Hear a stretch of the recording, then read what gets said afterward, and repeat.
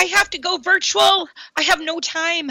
I was told that, we were never going to have to do this. I am a classroom trainer. I am a classroom teacher. I am a face-to-face person. I purposely did not sign up to be a teacher online, you know, Phoenix or whatever other school. I was a face-to-face teacher as of a week and a half ago. Well, guess what? In ATD's research in 2017, they said about 86% of all companies would be, having some form of virtual.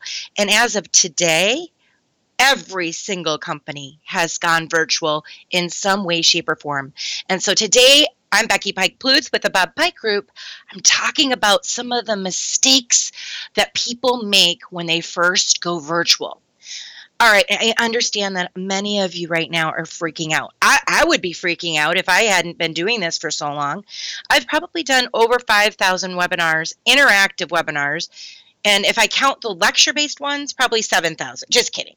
But I have done a lot, and one of the things that I remember vividly the first few times I did my webinars is I had no one else looking at me. I had no one else giving me encouragement, praise, approval.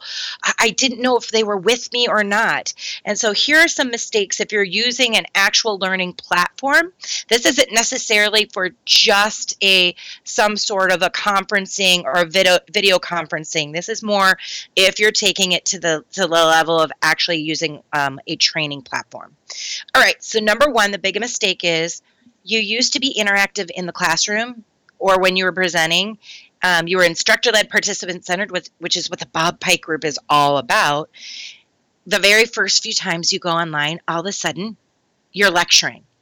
And the reason why is because we have these fears inside of us about the technology, and we're just SMEs, subject matter experts. We're sharing a lot, but now it's all lecture-based. So I want to challenge you, if you do something in advance, if you create interactivity in advance, it will happen. And if you don't, you're going to end up reading your slides, reading your notes, and that's that. The second challenge is your PowerPoint. Many of you have created PowerPoints for the classes that you've done face-to-face. Some of you have 7,327 slides. I'm talking about you, anyone in the military, anyone in the government. Yes, that's you, white slides with 72 bullets. That is not going to work. Well, first of all, it doesn't work in the classroom, but you can get away with it. But online, you need to have less words, more images, and more interactivity. So you're specifically creating slides that allow for learners to engage. An example might be earlier this month, I went ahead and I did a webinar, and it was on help converting classroom to online, and it was near the time of spring, and I had just a picture to get people started that said during the vernal equinox around March 21st, an egg will stand on its small end. Is that a myth or is that a truth? And it's false. Although you can get it to do that, and people swear by this, that has nothing to do with the vernal equinox. There's no scientific evidence.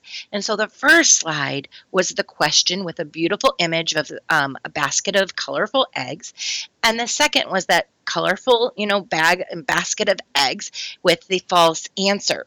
So you want to make sure that you're making it colorful. And then I went right on into my session asking, hey, just like this is a myth, today we're going to bust some myths and we're going to teach you how to quickly convert to online. So make those whiteboards or those PowerPoint slides interactive. The third thing is your timing. Less is going to be more online. If you normally have a class for 60 minutes or 90 minutes, you're not necessarily going to have the same amount of time online.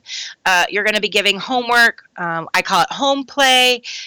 Things like that, things that you would normally have kids do in the classroom, you might ask them to do over FaceTime or something outside of the classroom. So it's going to be a shorter duration when you're together.